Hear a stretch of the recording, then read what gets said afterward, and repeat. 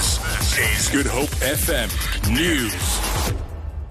The Overberg Fire Department says it suspects that a fire which burned around 200 hectares of veld on the Hottentots Holland Mountains near Grabouw yesterday was started deliberately as an act of malicious ignition. Fire Chief Reinhard Geldenay says the fact that the fire started in the middle of the night late on Wednesday in an uninhabited and deforested area has led them to conclude that someone started it intentionally.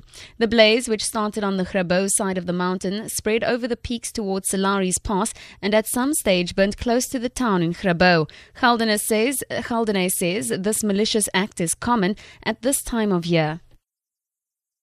There was no mechanical or lightning or any other reason except malicious ignition.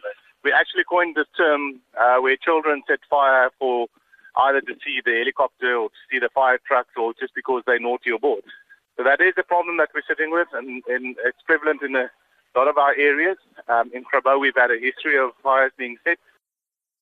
Police in Cape Town have arrested 2 suspects for allegedly being in possession of stolen copper cables. Police say a member of the stock theft unit, assisted by public order policing unit members, followed up on information and busted the duo while they were driving on the N2 towards the city. Their truck and the copper cables, valued at approximately R500,000, were confiscated. The suspects, respectively 35 and 36 years old, are due to appear in the Athlone Magistrates Court soon for the possession of presumably stolen property.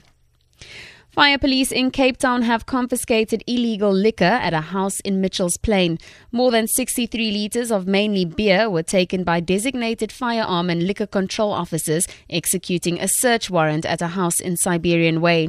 A 61-year-old woman was arrested. She faces a charge of dealing in liquor without a valid licence. Police members also searched a 30-year-old woman who was pushing a trolley with beer in Mitchell's Plain. The liquor was confiscated and she also faces a charge of dealing in liquor without a valid licence. And in Gugulethu, several litres of liquor and an undisclosed amount of cash were confiscated from one of the popular illegal liquor outlets in the area. South Africa's private sector credit demand growth slowed sharply in November to 4.6% year-on-year from 6.31% in October. That's according to the Reserve Bank data. Expansion in the broadly defined M3 measure of money supply was also slower at 4.76% year-on-year. This is compared with 6.62% previously.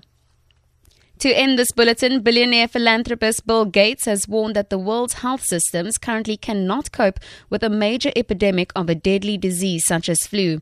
He says the recent Ebola and Zika crises have shown that the world is a bit vulnerable right now.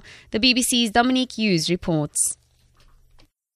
Over the past 16 years, the Bill and Melinda Gates Foundation has pumped billions of pounds into the research, development and delivery of vaccines for the world's poorest countries. But Mr. Gates says that despite some big victories in the fight against disease, the response to the outbreaks of the Ebola and Zika viruses exposed weaknesses in the ability of the international community to create new drugs and vaccines quickly. Mr. Gates says we don't have a strong enough global system to deal with outbreaks, both in terms of research and development of new drugs and the deployment of medical staff.